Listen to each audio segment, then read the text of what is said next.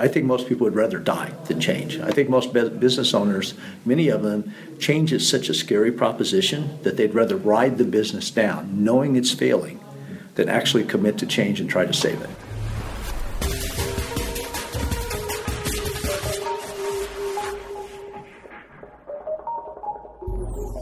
You're listening to the Fitness Industry Podcast, powered by Australian Fitness Network. For articles, resources, and inspiration to grow your fitness business and career, go to fitnessnetwork.com.au, where you can also find a huge range of online courses accredited for CECs and other professional development credits, with up to a massive 30% saving for members of Australian Fitness Network. And for face-to-face learning, network members also save on standard rates for FILEX, the Fitness Industry Convention. In this episode, fitness consultant and mentor Thomas Plummer discusses the S-curve for your business, generalists versus specialists, modern hybrid training gyms, why you need to destroy your business model to save the business, and a whole lot more with the Fitness Industry Podcast's Oliver Kitchingman. You might not like everything he says, but he'll certainly make you think.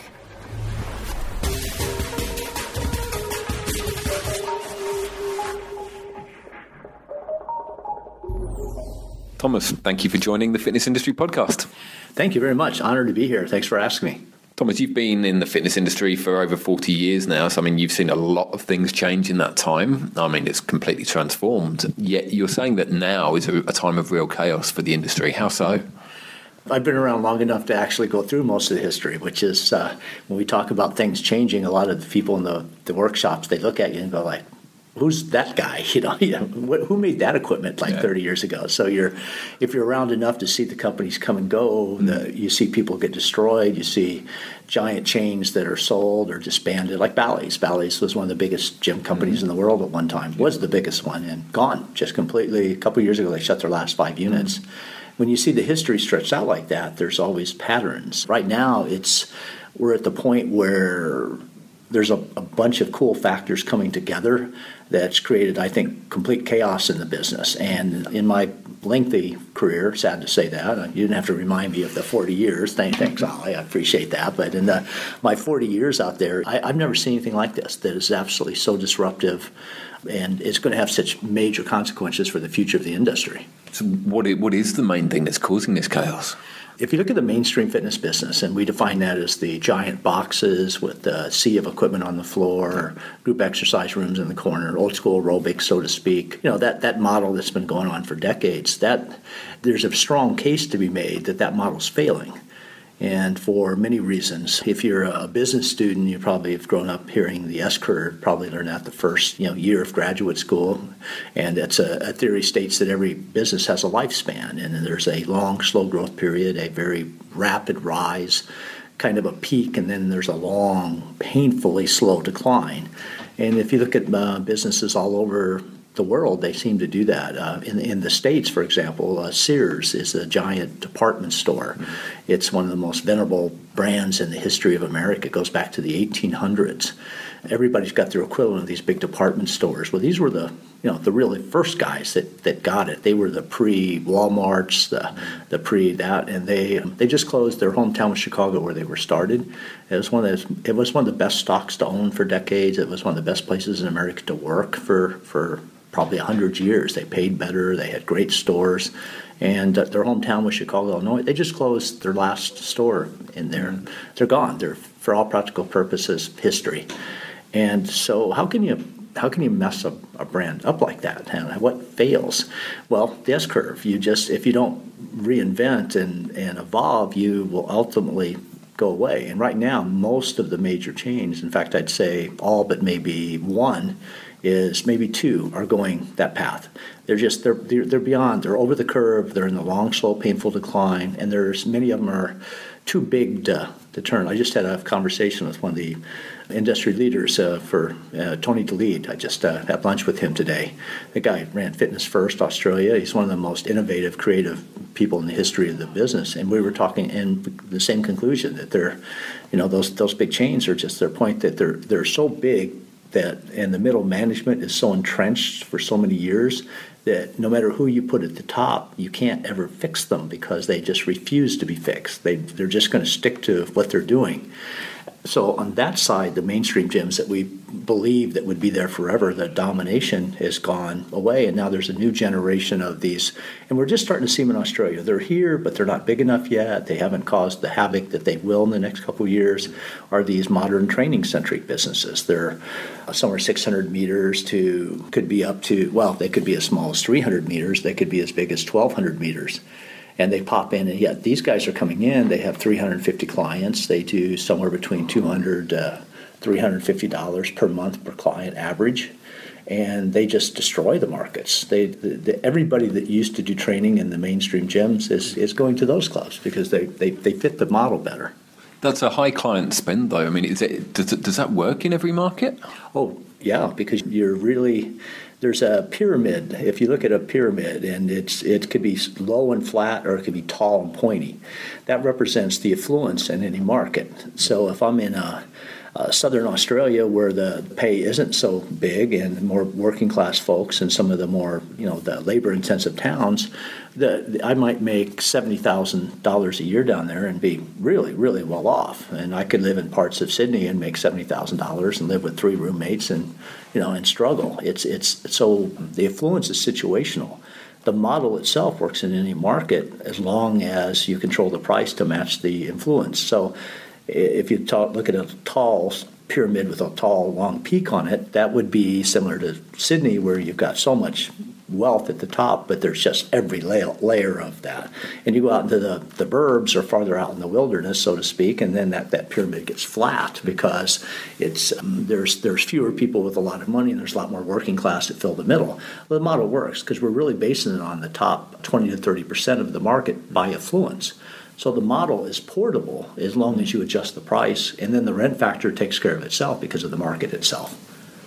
Okay, so I mean, if you're looking there at the top of the pyramid, obviously, then you've got the greater base, the bottom of the pyramid there, which I'm guessing currently serviced by the mid and lower market clubs, the box clubs, the cheaper budget clubs. But then you also talked about the sort of death of the middle market club, and cited 2005 as being a key year, particularly in the US, when this kind of started coming about. Yeah, can you elaborate on that? Yes, that's. In fact, we could do an hour just on that question. That was a good question. The thing we forget is what percentage of the population actually belongs to a gym. And that's so we always, when we say the population, we say, okay, there's 24 million people in Australia. Well, there's 24 million people in, they're gym people. There's 24, the population. But maybe 15% here belong to the gyms of any type, and there's thousands of those little boot camp things going on beaches and parks everywhere. But if you look at the total population totally immersed here, it's probably 15-16%. So when you look at the bottom end, those clubs do service people with less money, but there's also a certain percentage of people who just never work out. There's never enough money. It's the lower economic folks, the people that just really, literally just don't give a shit about fitness. And so if we look at those markets, when you're saying, okay, there's a bottom that they're serviced by those gyms, they are to a certain extent. But what we forget is there's a limited number of those.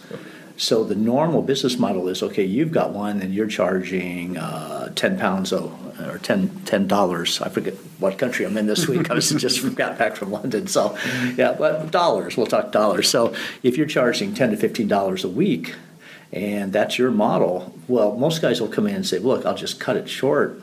I'll come in at 8 pounds a week and take your market. Yeah. But the problem is there's not enough guys. The population, if we're only 15% of all the people there, then there's only so many clubs that market will bear chasing the low-hanging fruit, or the members are looking. They call them value-based. To me, they're just cheap-ass clubs. They're in many ways not nice, and they're overcrowded usually, and bad parking and worn-out equipment. But that said, you go into approximately a third of the population, or a third of all the people that do work out, they will pay a lot of money not to be in those gyms.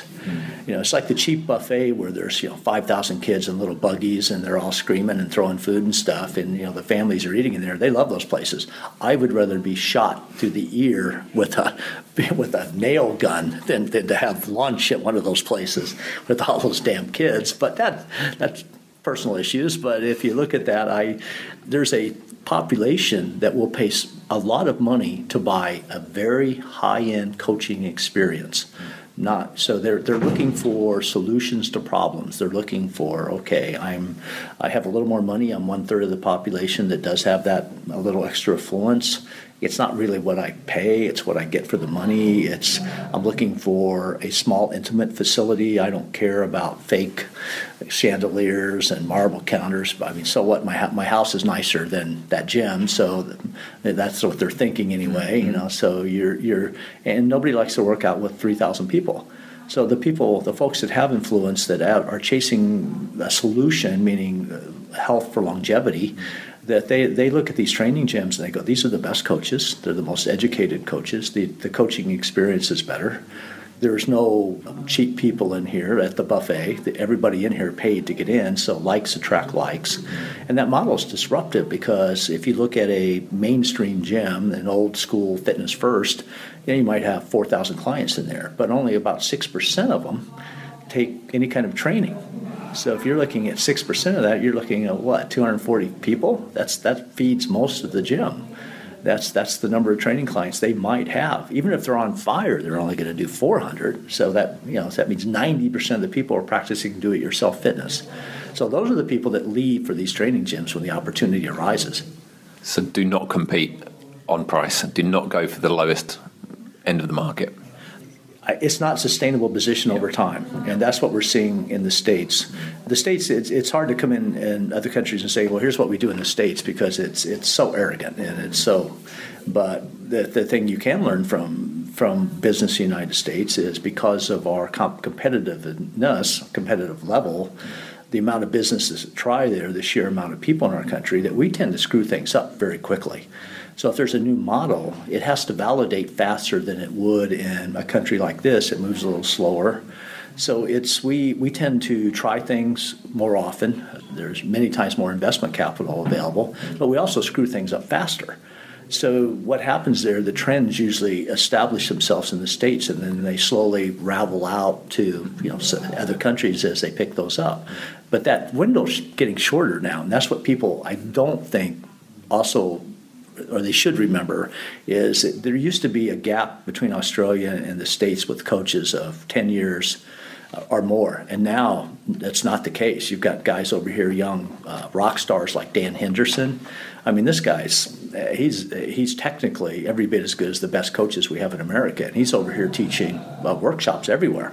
I'm shocked how many people don't get this guy. The guy's on fire. He's an amazing coach over here doing his deal, but that never happened before. You just have to buy that talent from the States to get it here. But now you got guys here, so that whole window of 10 years behind is bullshit now. Now, except for the investments, which we'll see in the next 3 years, I believe, in these two new style gyms, everything that you need to be here to have that, to establish those gyms, exists already. I think there's even investment capital here now. So it's going to be a crazy market. So it's coming here. And there's not a damn thing anybody can do about it. It's going to change. But if I may, I want to step back to one thing, because we got off on it, why these chains aren't working. You have to look at why the concept of a generalist versus a specialist. And the amazing thing about these old school big gyms, and they, again, Fitness First established here, they were the largest chain in the world. I believe they had 650, maybe 700 units. When Tony DeLead was doing the leadership here, they had 99 units in Australia and New Zealand. That was a major player at that point. But if they were built where everybody fit, that I'd have a room for you in the back if you wanted to lift this. I had this room over here if you wanted to dance. I had this room over here if you needed this type of help. And so we just built these big boxes and one size fits all. And the consumer, they don't think like that anymore. They specialize. They go to, okay, if I want this high-end makeup, I'll go to a Sephora. If I want this high-end clothing, I'll go to the Better Men's store or something like that, or just order it online.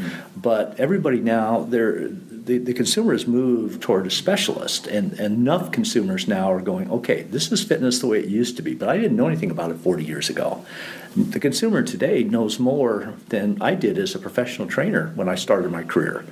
I had no access to anything. Now you can walk through a checkout line at a grocery store, and there's 5 magazines that have more workouts that are better than I did, 40 years ago. You look at Men's Health, you go, well, this is the articles on the training are written by some of the finest coaches in the world. And you look at the magazine going, I never had this resource. So the consumer reads this. They watch sports teams. I was watching Australia football this morning, which is on 24 hours here on every station, it seems like. But they cut away and they were showing how these guys were training. And here's guys carrying stuff. They're doing speed drills, but one guy was flipping a kettlebell. There's a guy out there flipping a kettlebell. Well, somebody sitting at home watched that and goes, well, why doesn't my gym have that? All they do is it's a little room in the back. And the consumers know, who specializes in this? Who does this type of training? So they don't go to the big box looking for the specialty. They go to the specialist looking for the solution or the skill set. Thomas, something else that you've said is your business is a direct reflection of your weaknesses. What exactly do you mean by that? That's a weird thing. I usually put that as one of the first slides because I try to set people up whenever I do a workshop where I want them to think for 20 minutes before I actually start trying to change their mindset. I have to get them internalizing, who am I, what do I do, how do I think about business? So I base all my workshops on that. Of all the stuff I've thrown up there over the years, that one is the one that usually scares people the most because your business can only be as good as your weaknesses.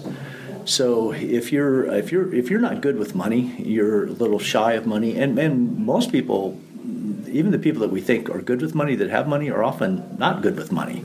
They might have inherited it or just had that one job or something. But most people, if you don't believe that you're worth it, you self-destruct your business. Well, if I'm going all the way down the bottom level, if I'm a young trainer charging by the hour, and I'm not good about money, my training business, my one band, training thing is, well, I'm really not good. I don't know if I'm worth it, so I'll charge $50, and the guy next to me might be charging $90 because he has a stronger belief system. Because I have a weakness, I don't believe in money, it's there. And if you scale that up, you're running a company with 500 units, and you're that arrogant boss that has to keep control of everybody, keep them down, secondary stuff. The business is going to reflect that.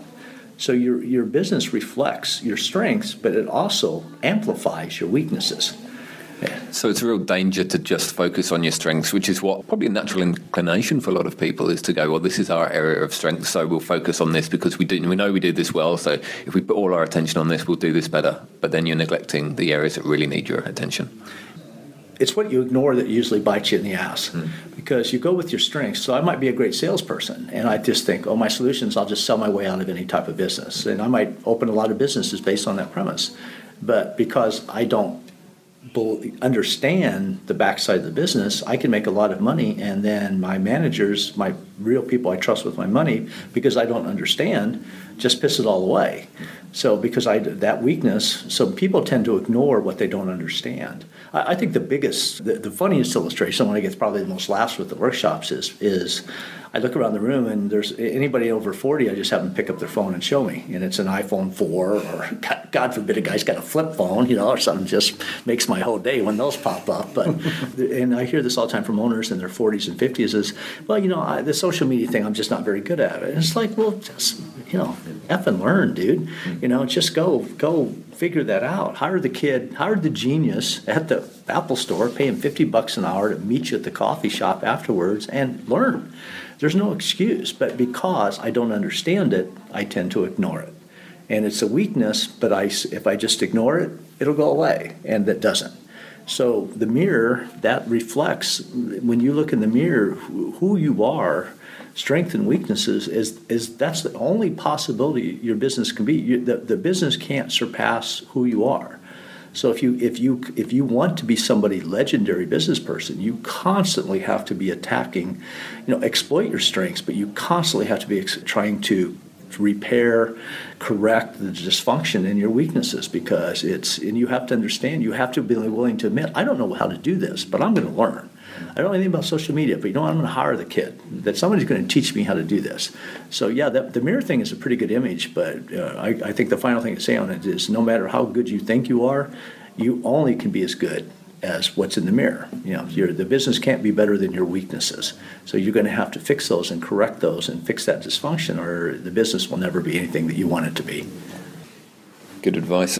another thing that you say, and it probably, in relation to what we're talking about, the weaknesses of your business, is how businesses often stop growing after a certain period. So they'll go through a successful launch and growth period of maybe 3 to 5 years, and then they almost kind of get frozen in time. And this probably goes back to another thing that you've said about the thing that made you successful is the thing that's going to kill you, is people, they successfully launch a business, and because they get precious about it, and so they then sort of go, well, this worked to this point, I'm not going to change it from now. It's worked for me in the past, and then that failure to adapt is what will actually be their downfall.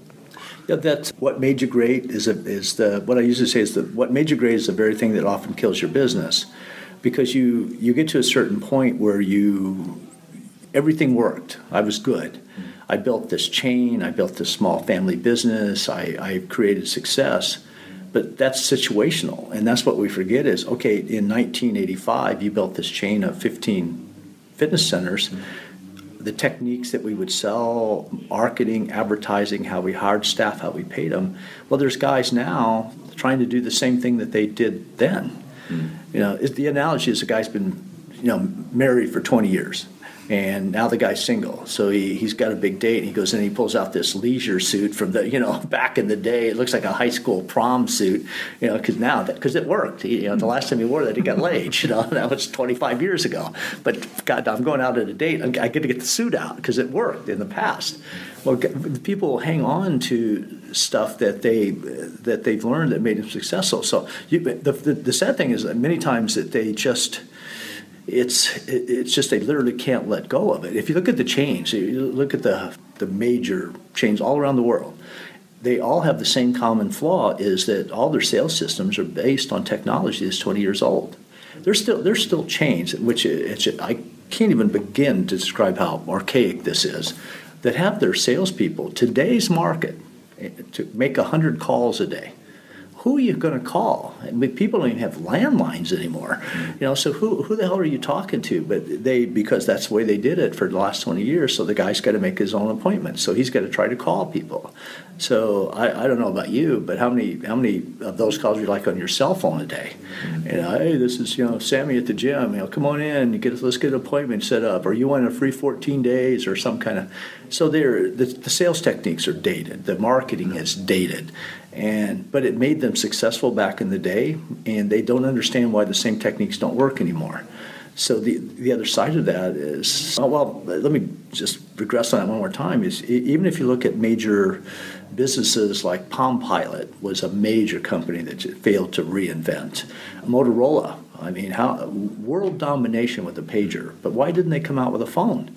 It's just they failed to let it go, to reinvent, to get to the next level.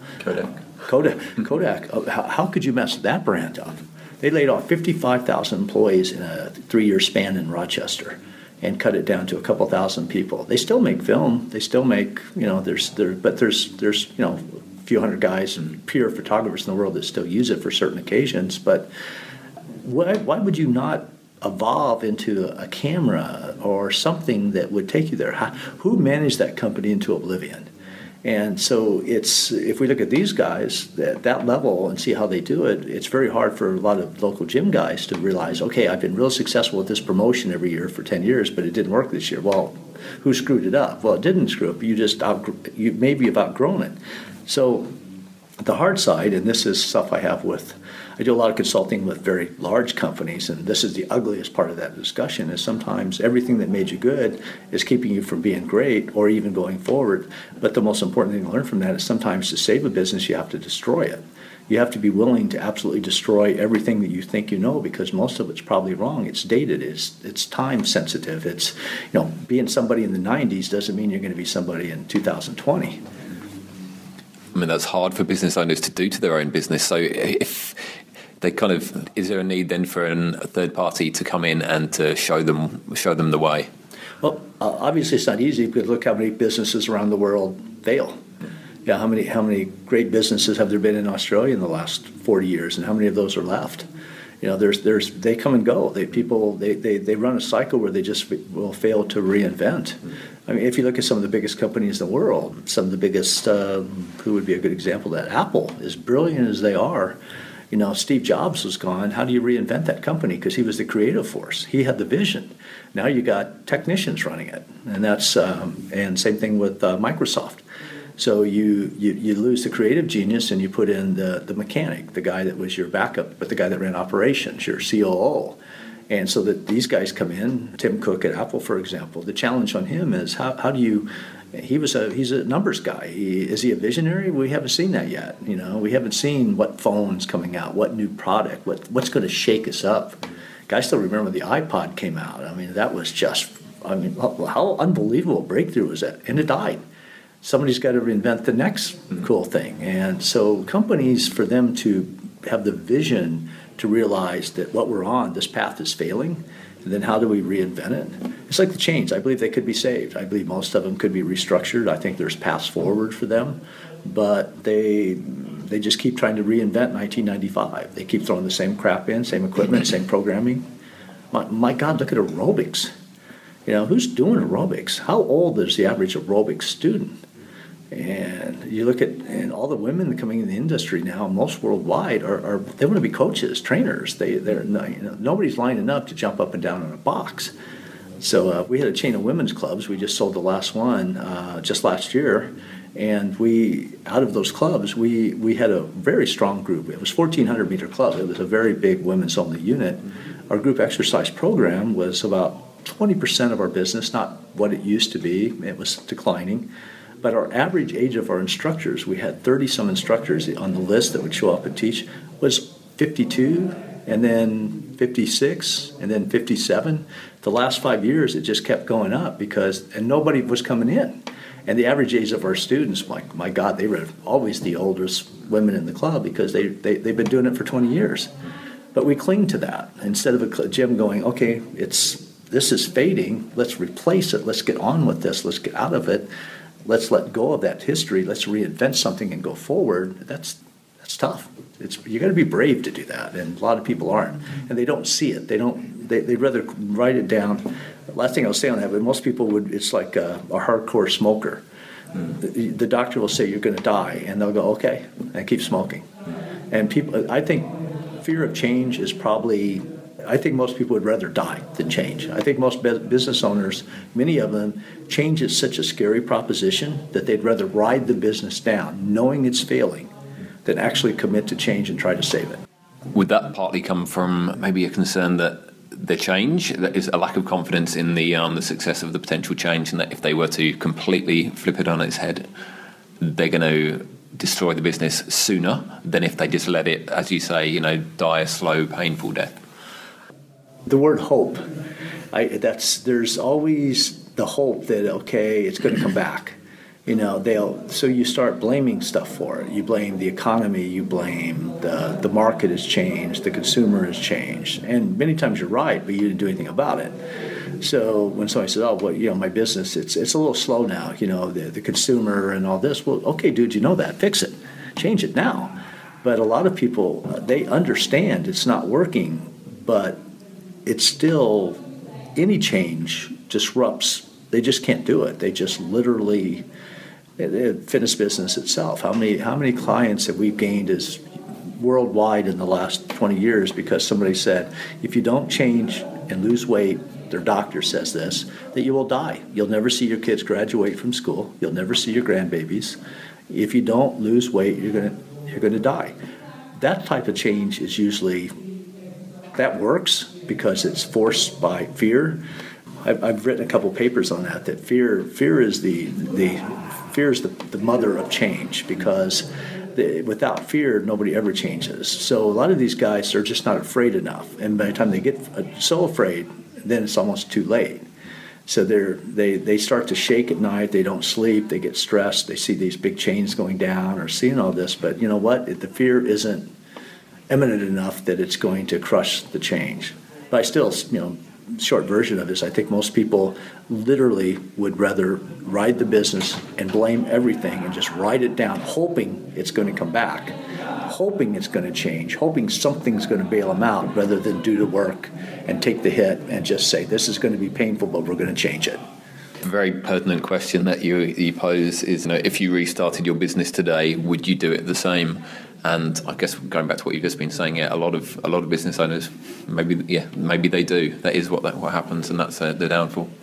You would hope people would want to reinvent and do that, but if you look at if you're a student of business, you don't see a lot of that reinvention, that innovation. You see more of the long-term failure. You see it in the chains in the fitness industry. You see it in a lot of the chains that curves. I mean, that's a pretty universal phenomenon that's been around. At one peak, I believe they had 11,000 units.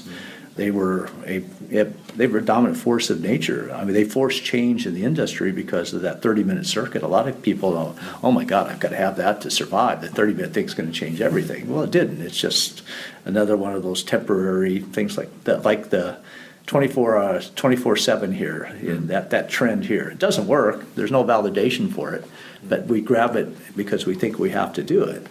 But if you're looking at curves and you're looking at that, how would you reinvent that? How would you, so somewhere in there, how would you tell the world that you're wrong?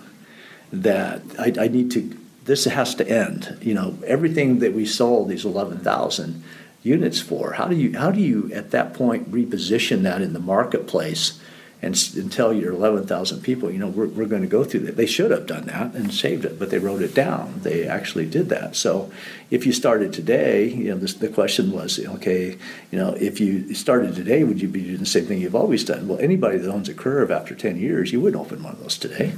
It's a business the model's like 25 years old now. So there's a few, I don't know, a couple hundred left here in the country maybe, but you certainly wouldn't open that business model again.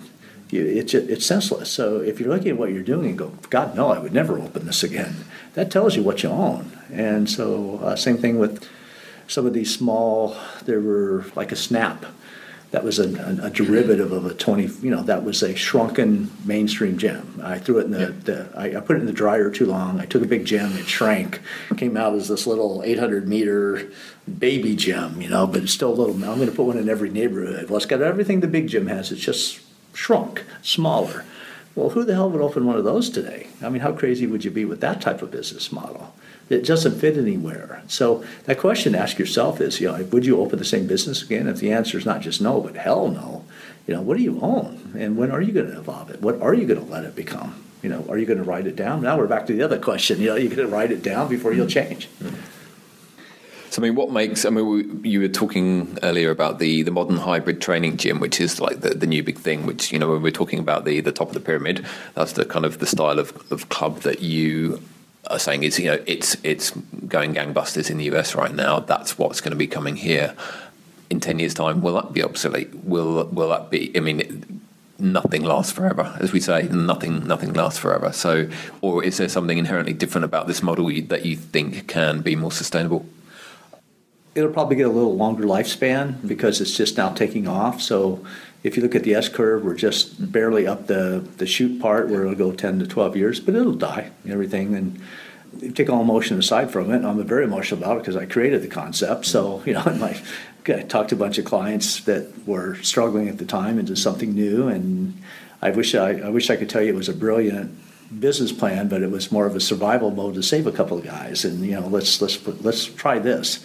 I was like, okay, I got this idea I've been kicking around, but, you know, you're the guy that's a little desperate, so try this, son. You know, let's see what we can do, and it worked. And so I have pride of parentship there, but creating that concept. But it too will die. It'll have to. The S curve never fails. You know, there's at some point in there it'll reach its peak, and something new will come in behind it, and that gym will be obsolete. The technique will be obsolete. The business plan, and but I think that's going to be probably 12 to 15-year run because we're just really taking off. We'll get that real peak now for probably 10 years because it's just, they were created in 96 and 99, the first two generations of them. Mm-hmm. They really didn't take off until 2005 or so where they started to pick up speed. Mm-hmm. So if you look at that, we're really, 13 years into it now. So another 10 years would take us up over the top of the curve, and 12 years, something like that. So there's life in them, but they're really just taking off. Mm-hmm. So if you think now they're getting underway, we get 10, 12 years on the peak, just over the top. So, but yes, they too will die. They all do. Everything changes. Yeah. Something else you also talk about is the PT model in some of these modern hybrid gyms. Rather than a client always training with the same PT, having like a head PT coach that sort of delegates, so the clients come in and they'll be allocated a different team member, so they're not always with the same PT. This sounds like quite a different kind of approach for people that might be used to a kind of building a relationship with one trainer. What's the sort of advantage in this model? If you ask, okay, so I build a relationship with the trainer, I've got this special, he's my client. Where'd that come from? If you think about it, there's no real business reason behind it. Even as a training motivational tool, there's no business thing behind it, because no rationale, because if you and I become friends and you're my client, I'll just push on you less. You hate push-ups, so every time I won't argue with push-ups with you, I'll just make you do something else. You won, the client won, because we've had a relationship. I won't do what's necessary. A more sophisticated way to do it is to establish a team leader, which is usually your head trainer. And so you come in, I'm like, okay, hey, I like you, let's look at what you're doing. Good, here's what I see, here's what we could work on. I think you're going to be brilliant in small group. And you know what, you're going to say, gee, Tom, you're really patient and kind, can I work with you? Oh, no, Ollie, here, we don't do it that way. We have a team. We're a little more sophisticated than the other gyms. We have a team leader, which is me. Then we have a number of very, very excellent master coaches. And we're all going to look at you, because we feel that different sets of eyes are always going to be able to take you to as far as you need to go. One person may miss something. All of us to get combined with our 50 years of plus experience, it's a much better approach. And how do clients respond to this? The clients, the people that complain most about it are trainers that have their own stables, because they think that something's going to be taken away, it'll be lost. And so they have their own bunch of, they got their 30 clients and they book their appointments and it feeds them and they're happy, and that's what they do. And which again is so 2000, so last century. So if you're owning one of these gyms, on the business wise, the clients do get results. That should be your business plan. Maximum results, maximum number of clients, shortest period of time. Well, nobody's built a gym based on that. That's what you should build a gym on. So if you're coming as the client, it's not about me, the coach. It's about us getting you what you're paying for. Maximum results, shortest period of time. So you're standing in front of me, okay, if I can look at it with one guy, well, this guy's got a weakness or he doesn't connect with you or something, I'm not doing my job as an owner to take care of you. I've got me and 4 coaches, and we're looking at you, okay, now we're going to team you. So when you come in, you're going to have a different coach every time. We're going to have, or not every single time, because small gyms, you're still going to see 2 or 3 guys often, but we're still going to rotate through. I'm not guaranteeing you any coach by any name, and we're just going to take different shots at you, and we're going to keep you going. What we're going to do is control what happens to you, and we're going to do that as a team. We talk about you as a team. A couple times a month, we get together, talk about the clients. How can we help you? How can we improve you? That's our team approach. And to me, as being in this so many years, it's such a more sophisticated way to look at the clients, because it's about the clients, not about the trainer who's trying to protect his stable, and that's we get caught in that. Pushing beyond your comfort zone, I guess, keeps everyone on their toes, right? Yeah, theoretically, yeah. But we got to get the owners thinking that way first. The coaches will come along later. The good thing about the coaches is actually you get stability. You make, you're part of a bigger plan. And if the gym makes more money, you're probably going to last longer. So a lot of guys hate it because they're going to take those 30 clients and go open their own gym someday is what they're really thinking many times, sadly. But the team approach protects the owner that you can't do that, but it also gets the best for the client. The client stays longer and pays longer. Everybody wins.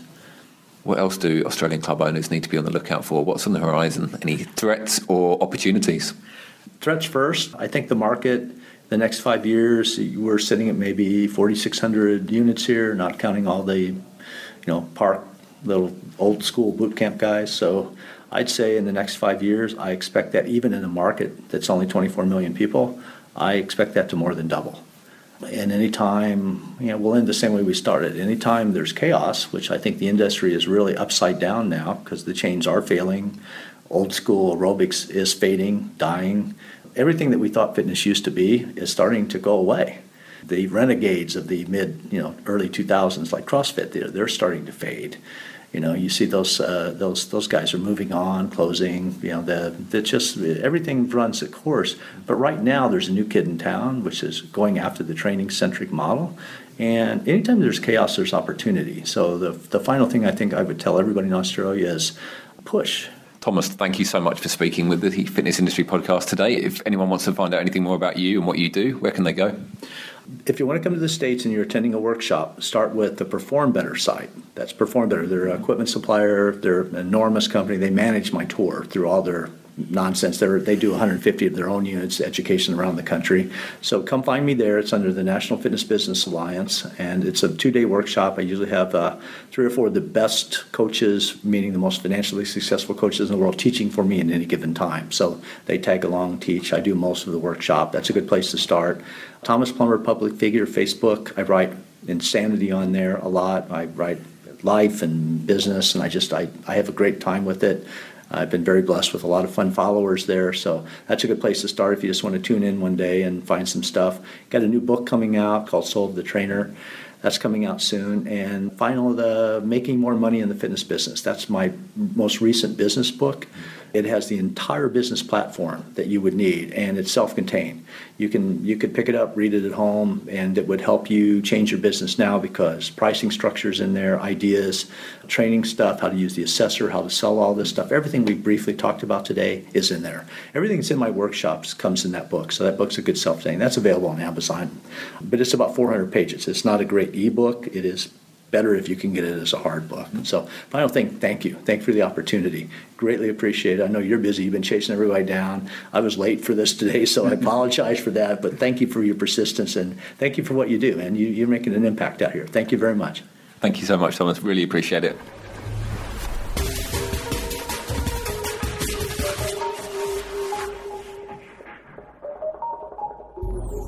To grow the success of your fitness business, learn from the industry experts in Network's online course, Tactical Strategies for Fitness Business Success, accredited for CECs and other professional development points. Go to the Network website, select the Courses tab, and click on Fitness Mastery Series. Members of Australian Fitness Network save 25% on this course, so go to fitnessnetwork.com.au to grow your fitness business. And for face-to-face learning, remember that Network members also save on standard rates for FILEX, the Fitness Industry Convention.